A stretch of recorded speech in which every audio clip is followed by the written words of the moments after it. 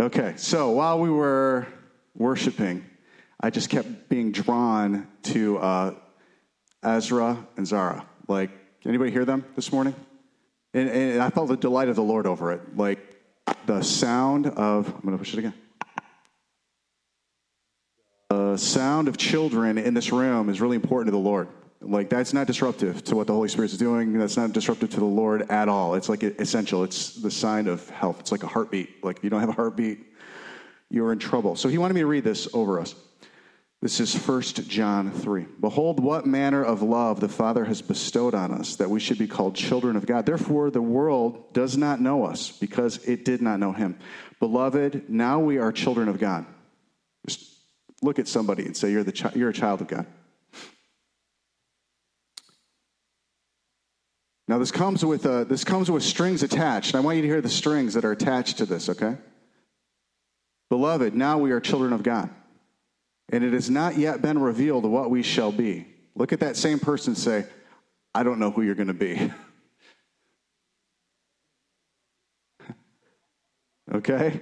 It's not yet been revealed what we shall be, but we know that when he is revealed, speaking of Jesus, we shall be like him, for we shall see him as he is. And everyone who has this hope in him purifies himself just as he is pure. This has massive implications for how you get sanctified or how you get holy or how you get to be like Jesus. Right now, it's very tempting to assume we know what Jesus wants us to be, but you don't know. You don't know. In fact, every writer of the New Testament says the same thing. We don't know. I don't know exactly who he wants me to be. I don't know the good works he has laid up for me, but I know this, that when I see him, I will be like him. And this is the place where you start to get purified. If you just assume Jesus wants a person that doesn't swear, doesn't drink, doesn't smoke, doesn't do any of that bad stuff, if you just assume that on the front end, you will not purify yourself. You will try. You will burn yourself out. You will wear yourself out, but you won't know God and you won't be clean to him. You have to be a person that says, I don't know how to even become the person. I don't even know who he wants me to be, but this one thing I know, that when I see him, I will be like him, and therefore I'm going to take that next step. I'm going to let him purify me this next place. So when we hear kids in this place, to remember that he sees us this way. He's actually looking at us and saying, you don't know what I want you to be. Stop trying so hard to be the thing that you think I want you to be. Let me talk to you. Hear me. Listen to me. And that's what we're going to be talking about today, is listening to God. Okay? Now, to the notes. There are, anybody count how many pages of notes? Did it feel heavy to you today? It's 9 pages. Thank you, Vince. Vince is paying attention. These feel heavy. Is Tom going to talk about all these notes? No. In fact, I want to just jump. I want to cut out about half of them right at the get-go. Let's go to the very last 3 pages. 5, starting on page 5. 5, 6, 7, 8, 9. Not 4 pages. I want you to look at this with me for a second. This is from my eSword Bible program that looks like it was invented in 1997, but I love it because I know how to use it. These are all of the instances in the New King James Version of the word faith, okay? There are 229 verses on these 4 pages. There are 245 references to the word faith. So that means that some of the verses have faith in them twice, okay? Now, 243 of these verses out of 245, or 243 of these occurrences of the word faith out of 245 are in the New Testament. So I want you to look at that very first page. Which ones are not in the New Testament? Somebody yell them out. Deuteronomy 32:20, Habakkuk 2:4. All the rest of the passages that use the word faith as translated by the New King James Version are in the New Testament. Why are all those faith verses in the New Testament? Somebody tell me. Holy Spirit. Yes, you cannot have faith lest it be given to you by the Holy Spirit. It takes the Holy Spirit to have faith. So we're going to be talking today about faith. And none of these things that we're going to say, are they a condemnation of who you are or an accusation about what you don't do or what you don't believe. They are an invitation for people to open our hearts and let the Holy Spirit do something that only he can do. He wants to do something radically different than you think he wants to do with your life. He actually, God sees you in a million years, and he sees you impactful, beautiful, powerful, righteous, clean, free, no anxiety. One day I was driving down 131. I was going to speak at a dumb work thing, like that I used to hate public speaking. Like, it would literally make me want to throw up. I'd get cold sweats. I'd worry about it for 3 days before I had to do it. And as soon as I got out of it, I felt free. And I was going to one of these things. It was 2010, and it was the summer of 2010. I was driving up to Grand Rapids, and I was praying about Sunday school at the church we were at the time. And I was just telling God, there's not enough people. There's not going to be enough people for Sunday school. And I'm just picturing all this work and all these kids. I was just stressed. And I had to go talk at this thing that I didn't want to talk about. I had no interest in talking about my job. I wanted to talk about Jesus all the time, just to people, not in public. And I was just like, he's just like, Tom, I hear your prayer. And he zapped me. I don't know how to describe it other than he took all of the weight off of me. I felt like I could only see light. In fact, I thought I was going to crash my truck. I was right on M6, like coming off of 131 onto M6, and there's like a weird interchange there where you're going through, and I felt like I couldn't see anything. Felt like I wasn't even on earth, and it was just light and freedom all around me. I felt so weightless and unworried, and at the same time sober, that I wasn't in control of anything that was happening right there. He's going to make you like this forever, free, full of light, okay. Like, he's going to take you places forever and do stuff with you. And you don't have to worry about the resources that are there, or how it's going to work, or what he has planned, or whether or not he's faithful, or whether or not he's good. And that's what he's trying to teach us right now, is faith. He's trying to teach us to trust him with the promises that he's given us. It was what Noah prophesied. He's trying to teach us to trust him, to believe the promise and not try to make it happen on our own, not feel all the weight and responsibility to make things happen. And what that means is, if you really get to that place, you stop thinking other people are going to mess up the thing that God is doing. And if we could live like this, the world would be so radically different. If we could just be a people that believe God is good, he's going to do the thing he promised, and no one else is going to mess it up, we'd stop trying to get everybody else to get it right, and we'd open our hearts and let God lead us. Do you see what I'm saying? This is all rooted in simply having confidence that you can hear God. You have to have confidence that God rewards those who diligently seek him. And you guys diligently seek him. So that means the reward is knowing what God wants. He wants you confident that he rewards those who diligently seek him. That's the definition of faith in Hebrews 11. Okay, so all of these passages that I listed here, the things I'm going to say today, and I've already taken 7 minutes to tell you what I'm going to say, they all agree with every single one of these verses about faith. And I want you to check me on them if you feel like you want to go deeper. I think that'd be the most helpful thing, is to be like, okay, he said this thing. How does that agree with these passages? And look and see, can you find any passages about faith that disagree with the things I'm about to say? Okay, so Holy Spirit, in this room, open our hearts. You can sow seed even into iron, even into hard soil, but God, you can do miraculous things. Even where we're hard, you can still come in if we just say we want it. So God, we want you to put things in our hearts that we've never heard before. In Jesus' name, amen. Item 1, the flesh. When I say the flesh, what I mean is the way you think, the emotions you feel. When you wake up in the morning, whatever feeling you got, if you haven't been in prayer or asking God to touch you with his emotions, that's your emotions. That's the flesh. Whatever you're thinking, whatever you're feeling, and whatever you plan to do about your issues, your problems, your joys, your satisfaction, that's the flesh. And then your body too, like your appetites, your kind of natural appetites. The flesh only sees two options. This thing's good, this thing's bad. If you really mine it out, you will see, even if you believe in multiple options, you will find that you're always trying to find the good one and the bad one, the dichotomy.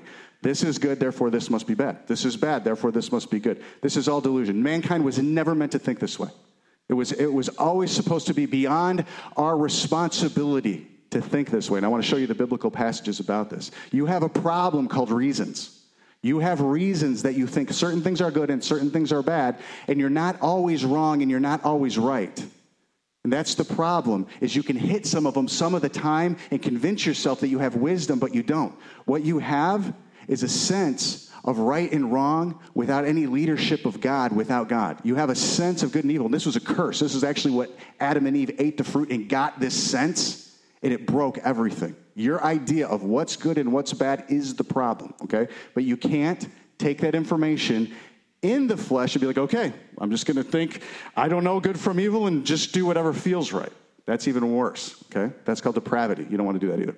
Now listen, Adam and Eve lost faith. Everybody say faith.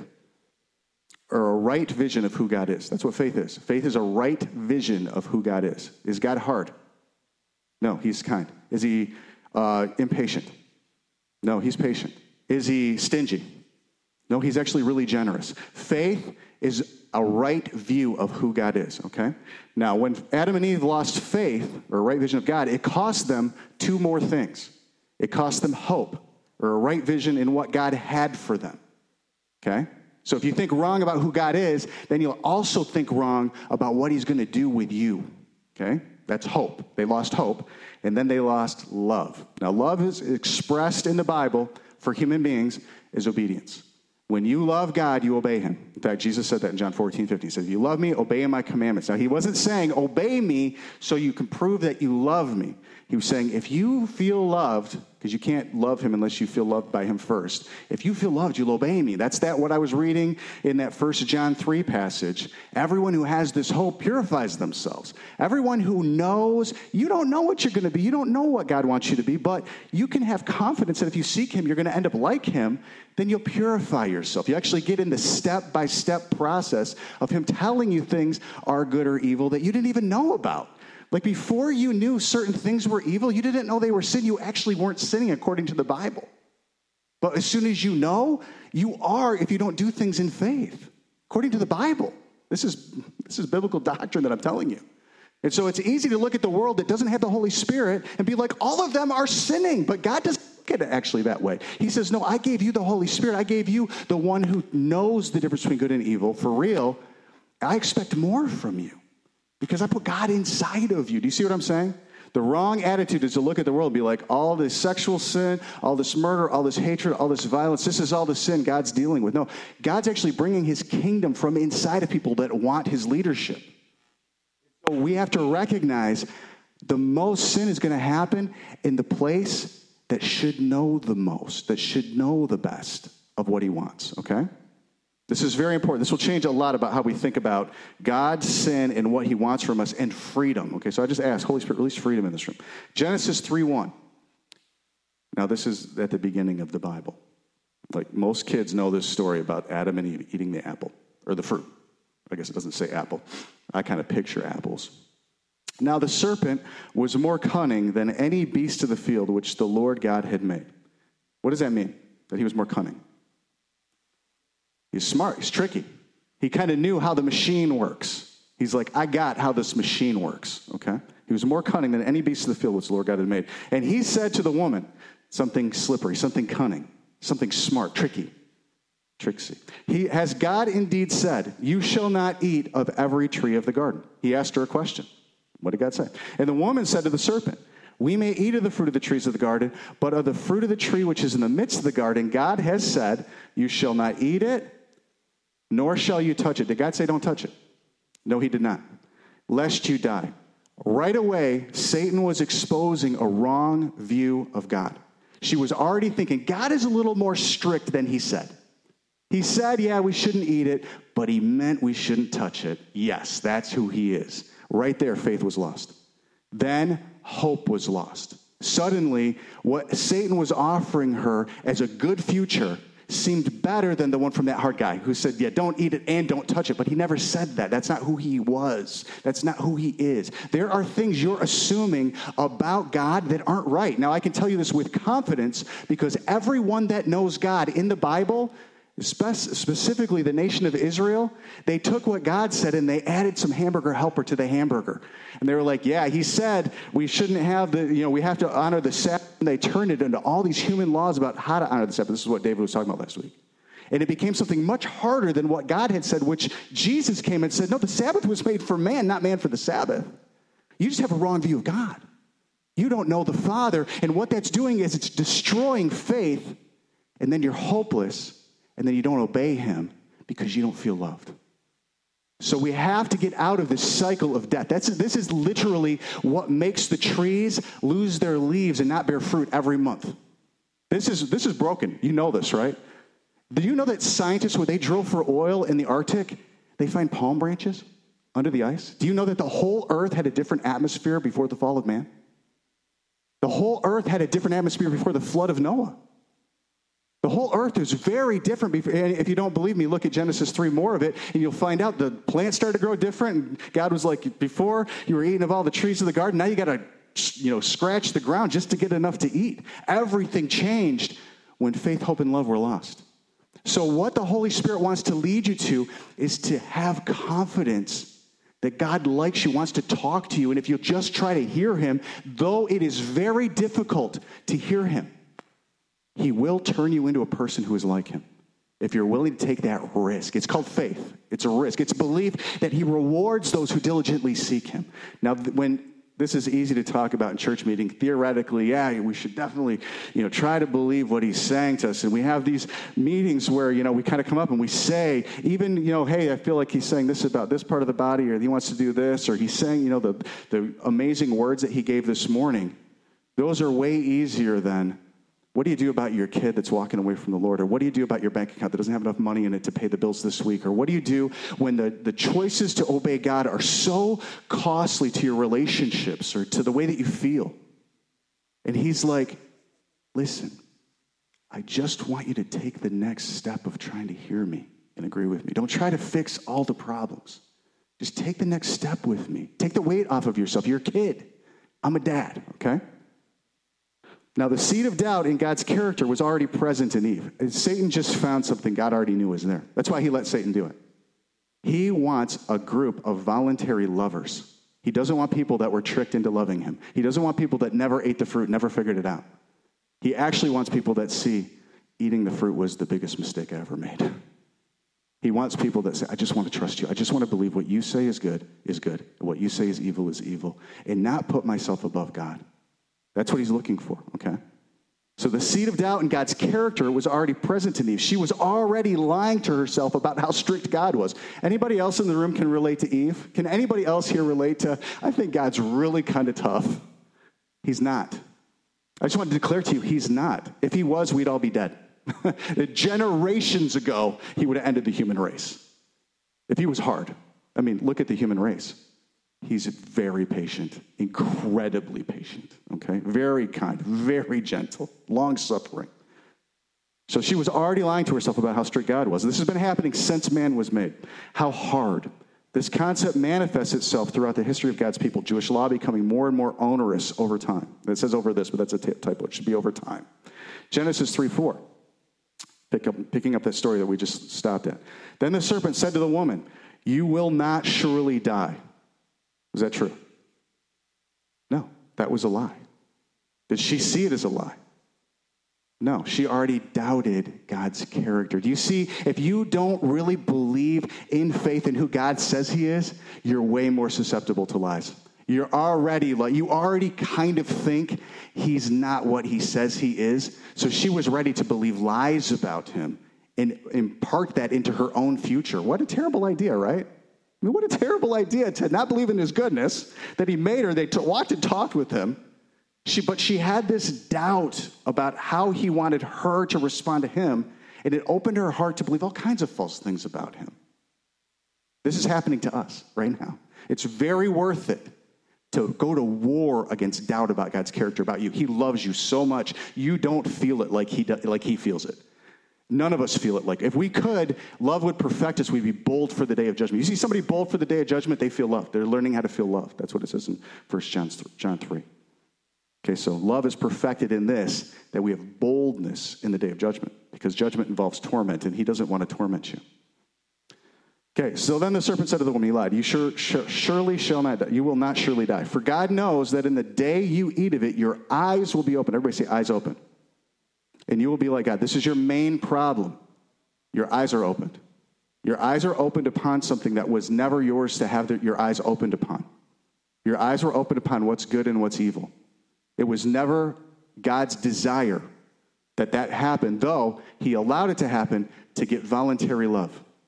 So you've seen something you really weren't supposed to see. And I'm going to show you this in this passage. Don't take my word for it. See it in the passage. Now listen to me. Stay with me for just a second. And you will be like God, knowing good and evil. So when the woman saw that the tree was good for food, that it was pleasant to the eyes, what was she doing right there? She started to look with new eyes, right? She's like, oh, that kind of looks good for food. It's pleasant to my eyes, and a tree desirable to make one wise. She took of its fruit and ate. She also gave to her husband with her, and he ate. Then the eyes of both of them were opened. Satan wasn't lying about this part. Their eyes were opened. That's what broke everything. All of their reasons. Now they suddenly had reasons for deciding, this is good, this is evil. This is the thing we should do. This is not the thing we should do. This is how we're going to address this sin. They had an idea. They had their eyes open. They never would have had that idea before they ate the fruit. They would have never thought about fig leaves. They wouldn't have even known that nakedness was a sin. They wouldn't have known it was less than. They wouldn't have known they weren't covered. They wouldn't know. Their eyes were open, and they started to see things that God said, that's good. I like seeing you. I made all of your parts. I'm not ashamed of who you are. I'm not ashamed of the way you're made. Now, you have to remember, they were covered in light. They were wearing garments of light. But he saw through the garments of light, just like he sees through your clothes right now. He's not ashamed of what you look like. He's not ashamed of what he made you. He likes it. He's like, yes, this is good. He made man. He said, this is very good. He made the dogs. We had a dog in our house. The dog is awesome, but not as good as the son. Very good, Jonah. You're very good. And the dog's good too. But he called mankind very good. Different than all the rest of his creation. We have to understand we see things way different than God sees them. And in our arrogance, we think we know what they mean. Because we're in a culture that all thinks it knows what it means, we get confidence in the wrong meaning of all the things that we see. Look around. Does the culture know how to get righteousness out of the earth? No. I mean, clearly, no. But the Holy Spirit does. The Holy Spirit does, okay? And so all of our assumptions about this is what God wants me to do to fix my sin, they're wrong. They're just on their face wrong. Now, that doesn't mean that everything you think about it is wrong. It means that the whole totality that you could even do anything about your sin is wrong. It's wrong. There's some things you've been taught to think are right because a whole church culture has decided these are right things, but those will never make you righteous. Only knowing God will make you righteous. Some people throughout history have known God, and other people have seen them, and they lived on their passion. They didn't have a fire of their own, and they made up a formula in order to copy the thing that they saw God doing in someone else. And over thousands of years, we've come up with a whole system even worse than the Jewish law, called a false knowing of God, and the arrogance of man thinking this is what we'll do to help him with his kingdom. It's crazy. It's ludicrous. Now the eyes of both of them were open, and they knew that they were naked. And they sewed fig leaves together and made themselves covering. This is the very first sin, was trying to do something about their lack, about their shame. The very first sin was the coverings. And they heard the sound of the Lord God walking in the garden at the cool of the day. And Adam and his wife hid themselves. Now, why do I say that? Why do I say that the very first sin was the coverings? Because they didn't really know sin until they found themselves in it. When they ate the fruit. They didn't know sin, but once they knew, once their eyes were opened, everything they did was sin. Everything. This is what the Bible says. Anything not done in faith is sin. It really is. Then the eyes of both of them were open, and they knew they were naked. They sewed fig leaves together and made themselves covering. Then they heard the sound of the Lord God walking in the garden in the cool of the day, and Adam and his wife hid themselves. You see, once they lost faith, they lost hope, and they lost love. They're hiding from the one that they loved, that loved them. They're hiding from the very one that could fix the mistake that they made. And he will. And he did. But they're hiding from him. Do you know this is what you do when you find out your sin? You start trying to hide from God. But he's the one that's going to fix it. He's the one that he gave his son on the cross to deal with the thing you're trying to hide from him. And he's like, don't hide it from me. Just take the next step with me. I'm not expecting you to fix everything. I just want you to take the next step with me.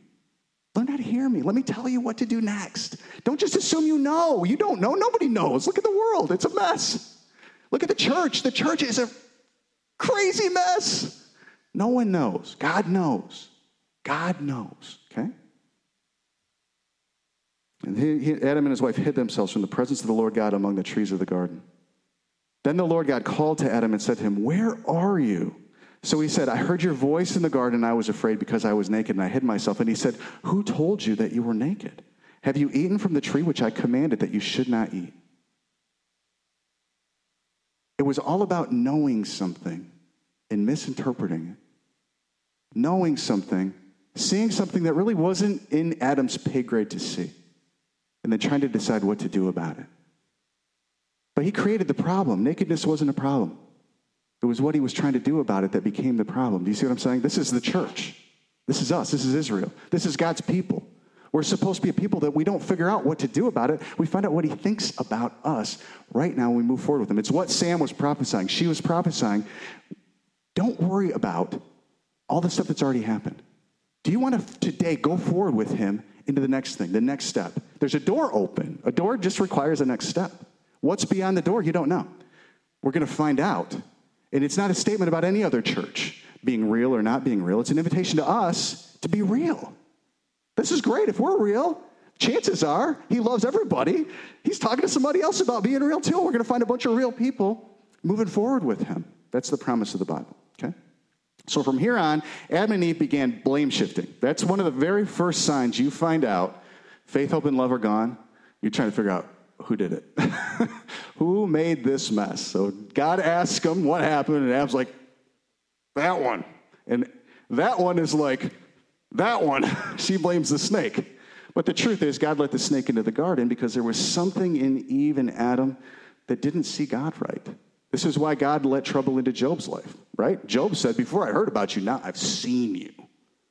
So you have to understand, there's some things you're walking through. There's some sin God's identifying in your life, not because he doesn't like you, because he does like you, and he's letting those things be wrestled with so you'll come to the idea, you know what, no matter what I do, I'm not going to be holy. I just want to know you. If I know you, oh my word, I'm becoming more holy. Like, I like being like you because I like you. That's how it works. That's the only people that get saved this way, the way I'm describing it to you. There's no other way. Any other gate is for robbers and thieves. Jesus is the only gate. He's the only way. And he went and found people that were deep in sin. He's like, I like you. Come follow me. And they were like, okay. Were they completely sinless when they started following him? No. I'm getting ahead of myself in the notes. Okay, so since the fall or separation of man and God, the flesh operates in trying to decide what's good or what's evil, black or white, only two options. Impatient dichotomies. Dichotomy just means two things, two halves. Based on what we see, everybody say see, and what we feel about it. So it's very tempting when there's a challenge, especially in the church, to look at it, pray about it. Lord, help me to make the right decision. Look at it again, and think about it. Is any of that prophetic? No. That's not hearing God. Hearing God is, I see the problem. I don't see it right. God, how do you see this problem? Like, is it good? Is it evil? This terrible thing is happening to this person. Should I rush in and help them? And he's like, that would be evil because I'm not rushing in and helping them. But it looks evil if I don't help them. Well, that's because you don't know what I'm doing in them. You haven't seen the whole thing yet. Come up with me for a minute. Let me talk to you about you. Let me talk to you about you, why you want to fix everything, why you want to be God. It's what Jen was prophesying to song.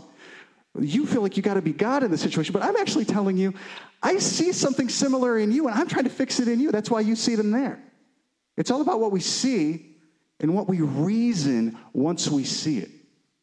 But if you were willing to take a minute and be like, I see this thing, I don't know what to do about it, God sees it even more than I do. He does know what to do about it. God, I want to see what you see and feel what you feel. He will give you faithfully faint impressions of his heart that he then expects you to act on. Once he tells you something, if you don't act on it, it's sin.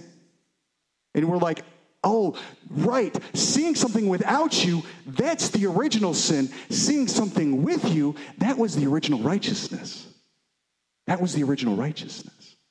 So I'm just willing to say, God, I don't see this thing right, even the sin in my own life. What do we do next about it? He might have a different plan than you. He might think something different about it than you, and that thing, I guarantee you, if you're just trying to hear him, will be much more effective than whatever it is you could have done. Those fig leaves were never going to deal with the problem. Death is what dealt with the problem. God actually killed some animals and covered them with hides as a picture of his own son, ultimately covering us with his righteousness. The only thing that's going to make your sin go away is the blood of Jesus. I want to tell you that right now. The only thing that's going to make the stain of rebellion go away is the blood of Jesus. There's nothing mankind can add to the effort. So we die to ourselves, and his blood starts flowing through us and washing the earth. That's the only way it's going to work, okay? The more we find out, the more we see our reasons aren't consistent across every decision. So this is the thing. When you start following the Holy Spirit, you start looking at problems with the Holy Spirit. I found this out the hard way, not the easy way. When I first started to hear God talk to me, it was actually 2011 was when I got the biggest increase in my ability to hear God. And when that started to happen, I thought, man, everybody's going to want to hear what God's got to say. And I was so happy. Like, I want to go to meetings and tell people what God had to say. And I found out quickly people don't really want to hear that if it doesn't agree with what everybody already thinks. So you have to understand that there's this, the more we find out, the more we see that our reasons aren't consistent. So when I started to tell people, this is what I feel like the Lord is saying, that we should do in this thing, and I got to start several of these kinds of places over the course of a few years. And when these things would start to happen, I'd be like, hey, I think we're supposed to do this thing. And then another time I'd be like, well, actually, the way that God sees it is different. Authority works this way in this situation. People started to say, that's inconsistent. That doesn't work that way. But we have to understand the way that the world is, the more we know, the more we see our own logic is inconsistent. God is not inconsistent. The way that the Holy Spirit does things, it's completely consistent. It's just we can't see the blueprint of the way that he works. But I want you to think about COVID-19 for just a second. Everybody has an idea. These are the rules. If we lay down these rules, then we're going to be saving the most human life. We're going to be doing the most good. We're going to be causing the least amount of disruption. Over time, we found out you can't apply those rules consistently, right? There's always like some variable. There's always like some reason. Somebody has this good reason for doing this thing that's outside of the rules, and the whole group is like, no, you have to obey the rules. And this person's like, but in this situation, the rule doesn't make any sense. And everybody else is like, no, it makes sense to us. And until they find themselves in the spot where the tide shifts against them, and they're like, wait a second, that doesn't make any sense. Our rules are inconsistent. Our vision is inconsistent. Our formulas are inconsistent. Hard-hearted people are like, let's get some better formulas. People God is saving are like, the formulas don't work. We got to hear God. We have to hear God. It's the only way any of this is going to work, is hearing God and understanding my logic, my reasons. When I look at something and I think good or evil, that's the original sin right there without God. It's not that he doesn't have an opinion about what's good or evil. It's that my opinion without him is wrong. It's wrong. So I take a step back and I let him tell me what his opinion is. And a lot of times it rubs my skin, my fur the wrong way. And I'm like, one of us is wrong, and I'm pretty sure it's not God. Sometimes I think it is God. Those are the times that are worst for me. But if one of us is wrong, it's not God. So I have to humble myself and say, I can't really do anything about this until I know what God wants to do. I've found many situations like this in my life in the last 10, 15 years where I see the wisdom of God. My mode when I first became a parent was to discipline anything bad out of my kids. It doesn't work. It will just ruin your relationship with your kids. So over time, what I found was God saw some things that I thought were bad that were really kind of about me being embarrassed. And there were some things that I was like, let that thing slide. And he was like, you can't. Do you love the child? And over time, he changed me. And I think my kids would testify of this. He changed me to the point where I recognize I don't really know how to be a good dad, but I know a good dad. And I let him tell me things that changed me over time. And hopefully in 10 years, I'm going to be a better dad than I am right now. And that's good because I'm going to need to be, because there's more challenges in the earth over time. That's why it says that as we see the day of his coming approach, we need to stir each other up in love and good works. Why? Why would the challenges increase in our season? Jesus is coming. We're getting closer to God. Does the human race know more than it did before? Why? Internet. You've got literally every encyclopedia known to man in your phone. Does mankind see more than man's ever seen before? Why? Technology. You know what's going on the other side of the world within minutes of it happening. Does mankind have more opinions now than it ever had before? Why? Because we know more, we see more, and we can look up more. We can form what we think is an informed opinion more, but we can't have the humility to look back at the human race and say, there's never been righteousness apart from Jesus. There never will be righteousness apart from Jesus. We actually have to take a step back and say, oh, this is the unsealing of all things. People are running to and fro. Knowledge is increasing. Sin is increasing. I need to get to the place where I hear God more. I have to hear God more right now.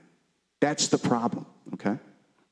So the more we find out, the more we see our reasons aren't consistent across every decision. COVID-19 is a great example. The arrogant try to get better reasons or formulas. The humble are broken by judgment. They find themselves more needy, less sure, less confident in what man can do, but more confident in what God will do. Job 38, 1-4. Our reasons are less formed than God's. When we weren't there when he made everything. Another typo, item F. We weren't there when God made everything. We weren't there when he laid out the foundation of the world, made man's heart, decided the rules of love, the rules of logic and wisdom and revelation. Wisdom in Proverbs 4 says, I set my table. It's a banquet of stuff to eat. I call out to everyone, come and eat wisdom. And very few will do it. And wisdom says, I'll mock them in the day of judgment. They'll have no wisdom. They'll just be confusion, reacting, depraved, bouncing against each other, trying to get other people to fix the problems of the world and growing more angry, more cold, more closed off, less able to hear. Do you see that happening right now? That's where the culture is. Now listen, Job 38, 1-4. Then the Lord answered Job out of the whirlwind and said, who is this who darkens counsel by words without knowledge? Who was he talking to? Did he like Job? A lot. Job was the most righteous man described in the entire book of Job. And he says, Job, your opinion about why this is happening, it's darkness in the light of my glory. But Job was the only one that was telling the truth. Think about that for a second. He says, Job, who is this who darkens counsel by... You got too many words, Job. Too many opinions about why this is going on. You were doing better when you were sitting there quiet. You were doing better when you said he gives and takes away. I don't know what he's doing. But as soon as Job started pontificating on all the things God had been doing and why, God was like, you're darkening counsel by words. Do you have a lot of words about what's happening, why, what should be done for everyone but you? How we should fix this? Feeling righteous, feeling like, hey, this is what God wants. We got to go fix this and we got to go fix that. He's like, you're darkening counsel with words. Will you listen to me? Will you just take a step back? Let me tell you, I'm a good God. See me right first. I wouldn't do anything to hurt you. I made you. If I would have hurt you, I wouldn't have made you in the first place. You know, he would say that confidently to all of us. I made you to pour out good things on you. I'm not hurting you at all. See me right. Were you there when I made you? Then have hope. Yeah, this is a momentary light affliction, but it's going to result in something really good. And then you'll have obedience. You'll have love. Right? Okay, now listen. Who is this who darkens counsel by words without knowledge? Now prepare yourself like a man. Did he say prepare yourself like God? No. He said, all right, you get your reasons ready and I'll get mine ready, Job. And he gives 2 chapters of his reasons to Job's reasons. Was Job feeling pretty confident about his reasons at the end? No. He was like, I abhor myself in dust and ashes. You ask me these questions, I'm not even qualified to answer them, God. But just before this, he had an answer for everybody. Everybody. And God liked him. The other guys were lying about God. He was telling the truth about God. But his reasons were wrong. His reasons were wrong. Now prepare yourself like a man. I will question you, and you shall answer me. Where were you when I laid the foundations of the earth? He would say this to all of us about all of our opinions that haven't been brought before his throne, and we asked him what he thought about our sin and about our relationships and about what other people were doing and about what he wants to do in this church, what he wants to do in this city, what he wants to do with COVID-19, what he wants to do with abortion, what he wants to do with abortion, what he wants to do with gay marriage, what he wants to do with all these things. We don't know. We don't know. He's uncovering something in the human heart profoundly right now. He uncovered something in the human heart profoundly in the Roman Empire before it fell. Do you know you wouldn't know most about what you know about Christianity had he not uncovered darkness in the Roman Empire and destroyed it? It changed things. So we're like, all this is darkness, this is anti-God. And all the lights here, this is pro-God. And we'll decide what's good and what's evil. And we'll tell everybody what they should do. And we know what we should do. And he's like, it's the darkness actually that's darkening my counsel in the church. I like you. I really like you. I love you actually. But you've got the Holy Spirit. You could see your unrighteousness right now. And listen to me about what to do about you next. Just the next step. Do you see what I'm saying? Where were you when I laid the foundation of the earth? Tell me if you have understanding. We're supposed to recognize we aren't fully formed and resist our own good reasons and let God teach us to hear him. Love requires God speak with a still small voice. So up until now, I've been kind of laying out the error of our own inner thought life, our own inner voice, our own judgments. But I want to talk to you for just a second about what it means to hear God and practically what that's kind of like, okay? So hearing God is a faith choice. It's always going to be a faith choice. For the rest of your days, for millions and millions and millions and millions of years, you're going to have to hear something that he doesn't make you believe and make a choice in his character, that he has a good future for you, and that it leads you to obedience. Faith, hope, and love, they remain. According to 1 Corinthians 13, they're going to always remain, okay? So love requires God speak with a still small voice. I want you to hear this story. 1 Samuel 3, 1-15. Now the boy Samuel ministered to the Lord before Eli. Now if you know the story, you know Eli was guilty of some really significant sin in the nation of Israel. He was the high priest. His kids were priests. His kids were not following the way of the Lord. They were using their position for their own greed and their own gain. They were defiling the offering of the Lord. And Eli wouldn't do anything about it. He never judged it with God, though he was the judge of Israel. He judged it with his own reasons. And God was not happy about this. But he speaks to Samuel. But listen to this. The word of the Lord was rare in those days. Page 2 of the notes. There was no widespread revelation. It was very uncommon to hear God in those days. Is it uncommon to hear God now? No. Why? Holy Spirit. It's actually, you can literally hear God by asking and receiving. Anybody can do it. Anybody. There was, revelation was rare in those days. There was no widespread revelation. The word of the Lord was rare in those days. And it came to pass at that time, while Eli was lying down in his place, the high priest was laying down in his bedroom, when his eyes had begun to grow so dim that he could not see. And before the lamp of God went out in the tabernacle of the Lord, so they're in the place where God was being worshiped, where the ark of God was, and while Samuel was lying down, that the Lord called Samuel, and he answered, "Here I am." So right there, Samuel's like, "Here I am." Did God speak to him? Why not? Who was he saying, "Here I am" to?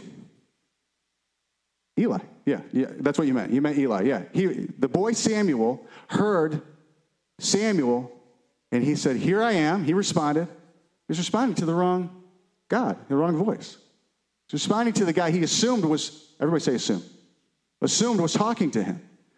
Now, you assume some things about God that aren't God. Right? So if God says something, and you're like, "Here I am, hard God," is he going to keep talking to you? He's going to wait for you to figure out who he is, right? To come to the realization of who he is. Now listen. "Here I am." So he ran to Eli and said, "Here I am, you called me." And he said, "I did not call. Lie down again." And he went and lay down. Then the Lord called yet again, "Samuel." So Samuel rose and went to Eli and said, "Here I am, you called me." He answered, "I did not call you, my son. Lie down again." Now Samuel did not yet know the Lord, nor was the word of the Lord yet revealed to him. He didn't know. You don't know. God wasn't like, "Samuel, that was your one chance. Goodbye, buddy. I'm going to find somebody else." Samuel didn't know. God knew Samuel didn't know. Why didn't God make it more clear to Samuel? He wanted to make things clear to Eli, and he wanted Samuel to decide who he was talking to. He wanted Samuel to know the God he was talking to, right? He wanted him to settle some things. The Lord called Samuel again the third time. So he arose and went to Eli, and he said, "Here I am, for you did call me." Then Eli perceived that the Lord had called the boy. Therefore Eli said to Samuel, "Go lie down, and it shall be, if he calls you, that you must say, 'Speak, Lord, for your servant hears.'" He's like, you got to recognize it's somebody you don't know, Samuel. Just tell him that. You're ready to hear what he's saying. Okay? So Samuel went and lay down in his place. Now the Lord came and stood and called as at other times, "Samuel, Samuel." And Samuel answered, "Speak, for your servant hears." Then the Lord said to Samuel, "Behold, I will do something in Israel at which both ears of everyone who hears it will tingle. In that day I will perform against Eli all that I've spoken concerning his house from beginning to end. For I've told him that I will judge his house forever for the iniquity which he knows, because his sons made themselves vile and did not restrain them. Therefore I have sworn to the house of Eli that the iniquity of Eli's house shall not be atoned for by sacrifice or offering forever. So Samuel lay down until morning and opened the doors of the house of the Lord, and Samuel was afraid to tell Eli the vision. If you hear God, he's going to tell you things that are not they are not inconsequential. God has something on his mind right now. He wants his kingdom to come. So if you're like, God, I want to hear what you're saying, he's going to say things that are disruptive to the kingdom of the earth. They're going to be disruptive to things that are comfortable right now. Samuel didn't know this. He's learning this the hard way. This is kind of the only way to learn what God wants to talk about. But there are no kind of like, God, I just want to, get the fuzzy picture in the youth group meeting, and I'll say, the thing, and we'll interpret it. It'll be flowery, and nobody will be upset about it. That's practice. That's practice for, oh, God, I want you to talk to me. And yes, you have an agenda that is difficult for the flesh to receive, right? He told Samuel something very difficult for Eli, and Eli was the one teaching Samuel how to hear God. This is hard. This is hard. God isn't wasting any time. Every word God speaks is consequential. This revelation, it produces authority. That's Samuel's very first shot of authority that he got right there. And he had a choice to make. Samuel could or could not tell Eli what God had told him. If he would have said no, we don't know what would have happened, but Samuel said yes and took the next step. Samuel didn't try to figure out all of the things that were going to happen and then be like, it's not worth it to tell Eli this thing. I'll just wait, be a little bit more diplomatic, a little bit more kind, a little bit better at, do you see, he could start reasoning good and evil. Yeah, I'm going to be faithful with the thing, just not right now because that's too hard. He would see it wrong, and he was feeling it. It's not like he wasn't tempted to it. He just, for whatever reason, got the grace of God to tell Eli exactly the thing God had said. And that started the entire story of David. Do you see what I'm saying? So God isn't wasting any time. Hearing God will always put you in a place of resistance. Hearing God isn't a parlor trick. It's not a way to manipulate people. It's very tempting to think that. People that don't know God hear me hearing God, then they'll believe God is real. God doesn't work like that. He's not interested in that at all. He's just looking for people that don't really know what's going to happen. They don't take it upon themselves to figure out why God is doing what he's doing. They don't judge whether or not it's good or evil. They just know he said something and they're going to do it because he said to do it. And then they find out, that was amazing. He did so much with so little. Just a little bit of obedience, and he did a ton of God's stuff. It will be like this forever. The seraphim, they cry, holy, holy, holy. The elders, they cast down their crowns when they hear just the revelation of who God is, and worship reverberates all through heaven, but it's God that's making all of that happen. He's giving the revelation. He's giving the grace for the seraphim to speak. He gives the grace for the elders to see. He gives the elders the grace to lay down their crowns. All of it is just people saying yes to the next step. There's so much patience in heaven. David and I were in prayer meetings probably about 2 months ago, and maybe longer than that.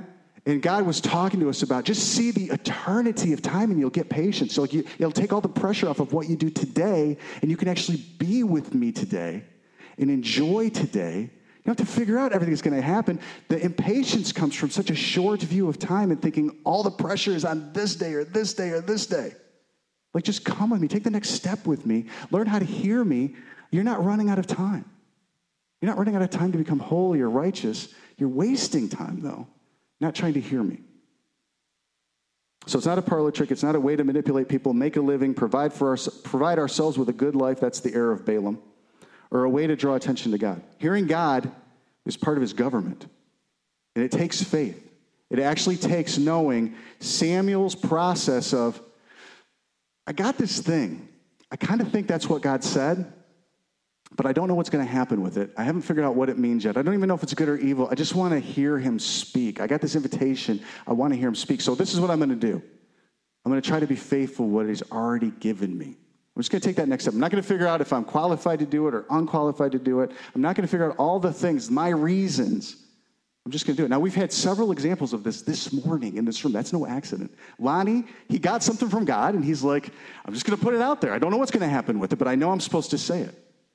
Jen got something like that. Sam got something like that. Steph got something like that. I mean, and even Steph's word was like, I don't even know what it means. I just know I'm supposed to say it. And Luke knew what it meant. And it impacted all of us. I mean, people were starting to cry because Luke knew what it meant.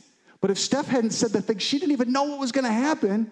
It wouldn't have been an open door for Luke to walk through the next step and a bunch of us to be like, oh, he's actually talking to me. Do you see what I'm saying? This is where the whole church is going, what I'm describing. All church will be like this by the time Jesus comes back. The false church, the harlot Babylon, will be more and more onerously strict about what people have to do, even to the point where worshiping the Antichrist is required at the pain of death. This has happened many times on the earth, I want to tell you. Many times a collective of people has decided, this is the way we're going, and if you don't go this way, you're done. The church is going to do this. We don't want to be that part of that church. We want to be a part of the free church that listens to God, says things in faith, takes risks, are willing to hear God say hard things to us, and say, you know what? This is the way it works. This is the way that it works. Like that person that said the hard thing that they thought God was saying, they're a child. They don't even know. But I can hear God through them. I can take all of the judgment about what their intentions were, whether it was evil. I can take all that out and just say, God, say that. And if you did, I want to respond to it. But if we're like, I don't really think God said that because I don't trust you, so I'm going to make all these judgments about whether or not you're good or evil. And then I'm going to come to the place where I have no hope that God's willing to work with broken people so that I don't even think he'll work through my brokenness. Then I'm going to lose all of my obedience, all the love. Do you see what I'm saying? We have to have a right view of God in the way that he uses broken, weak, childlike people to speak things to us, and that he uses us to speak things to other people. And that it's not all based on, if you hear God, it must mean that you cross all your T's, dot all your I's, you don't drink any alcohol, you don't eat this thing, you don't do that thing. God talks to, I don't know if you know this or not, God talks to people that are deep in sin sometimes. He talked through a donkey to talk to Balaam. If he's willing to use a donkey, he's willing to use anything. So we can't make assumptions about holiness or non-holiness because God's using something. We come up to him and we're like, God, I don't even really know what this means. Do you get what I'm saying? I don't know if I'm being that clear. Okay. So if God only does what we feel is right, we've made ourselves God. This is very tempting. I know it's right because it feels right to me. I prayed about it. This feels right. That's not God. No. It's God because it changes who I am. It's the fruit of the Spirit. It's making me more patient. It's making me more kind. It's making me more gentle, more self-controlled. Do you see what I'm saying? That's how I know I'm hearing God. I don't know I'm hearing God because something feels right. There's most things that I care a lot about, and I tell Sam this all the time. I can't hear God about these things. I'm too emotionally involved. There's too much. Last time I got a chance to speak, I said, God's here. We're here, right? We shouldn't use this if he's here. But in between here and here, there's a whole lot of us, a whole lot of emotion. There's a whole lot that gets in the way of hearing God. Eli was helping Samuel get some of that assumption out of the way. We have a lot of different assumptions that we make about what's going to happen or what people's assumptions are or what God is doing, whether or not he's faithful to do it. But if we could just get to the place where we're confident he wants to talk to us, we just keep talking to him step by step by step, we're going to find he does something we don't even know what he wants to do. If you want that, stand with me. Jen, you want to come back up? I think that's enough. There's a ton more in the notes, like so much more in the notes, especially those verses about faith. I would just encourage you, if what I'm talking about is like, that sounds kind of like a better version of following God, I would encourage you to pray through the verses about faith. Like skip all the rest of the notes. Pray through some of the verses about faith. Just say, God, you like faith this much. I want to see faith the way you see it. You'll find you'll do things different this week if you do it. You just say, thank you, give me more. That's the way Mike Bickle always says, thank you for faith. Give me more. I want more of that. Then, if you want more than that, look at the notes too and pray about those too. So if you want to hear God,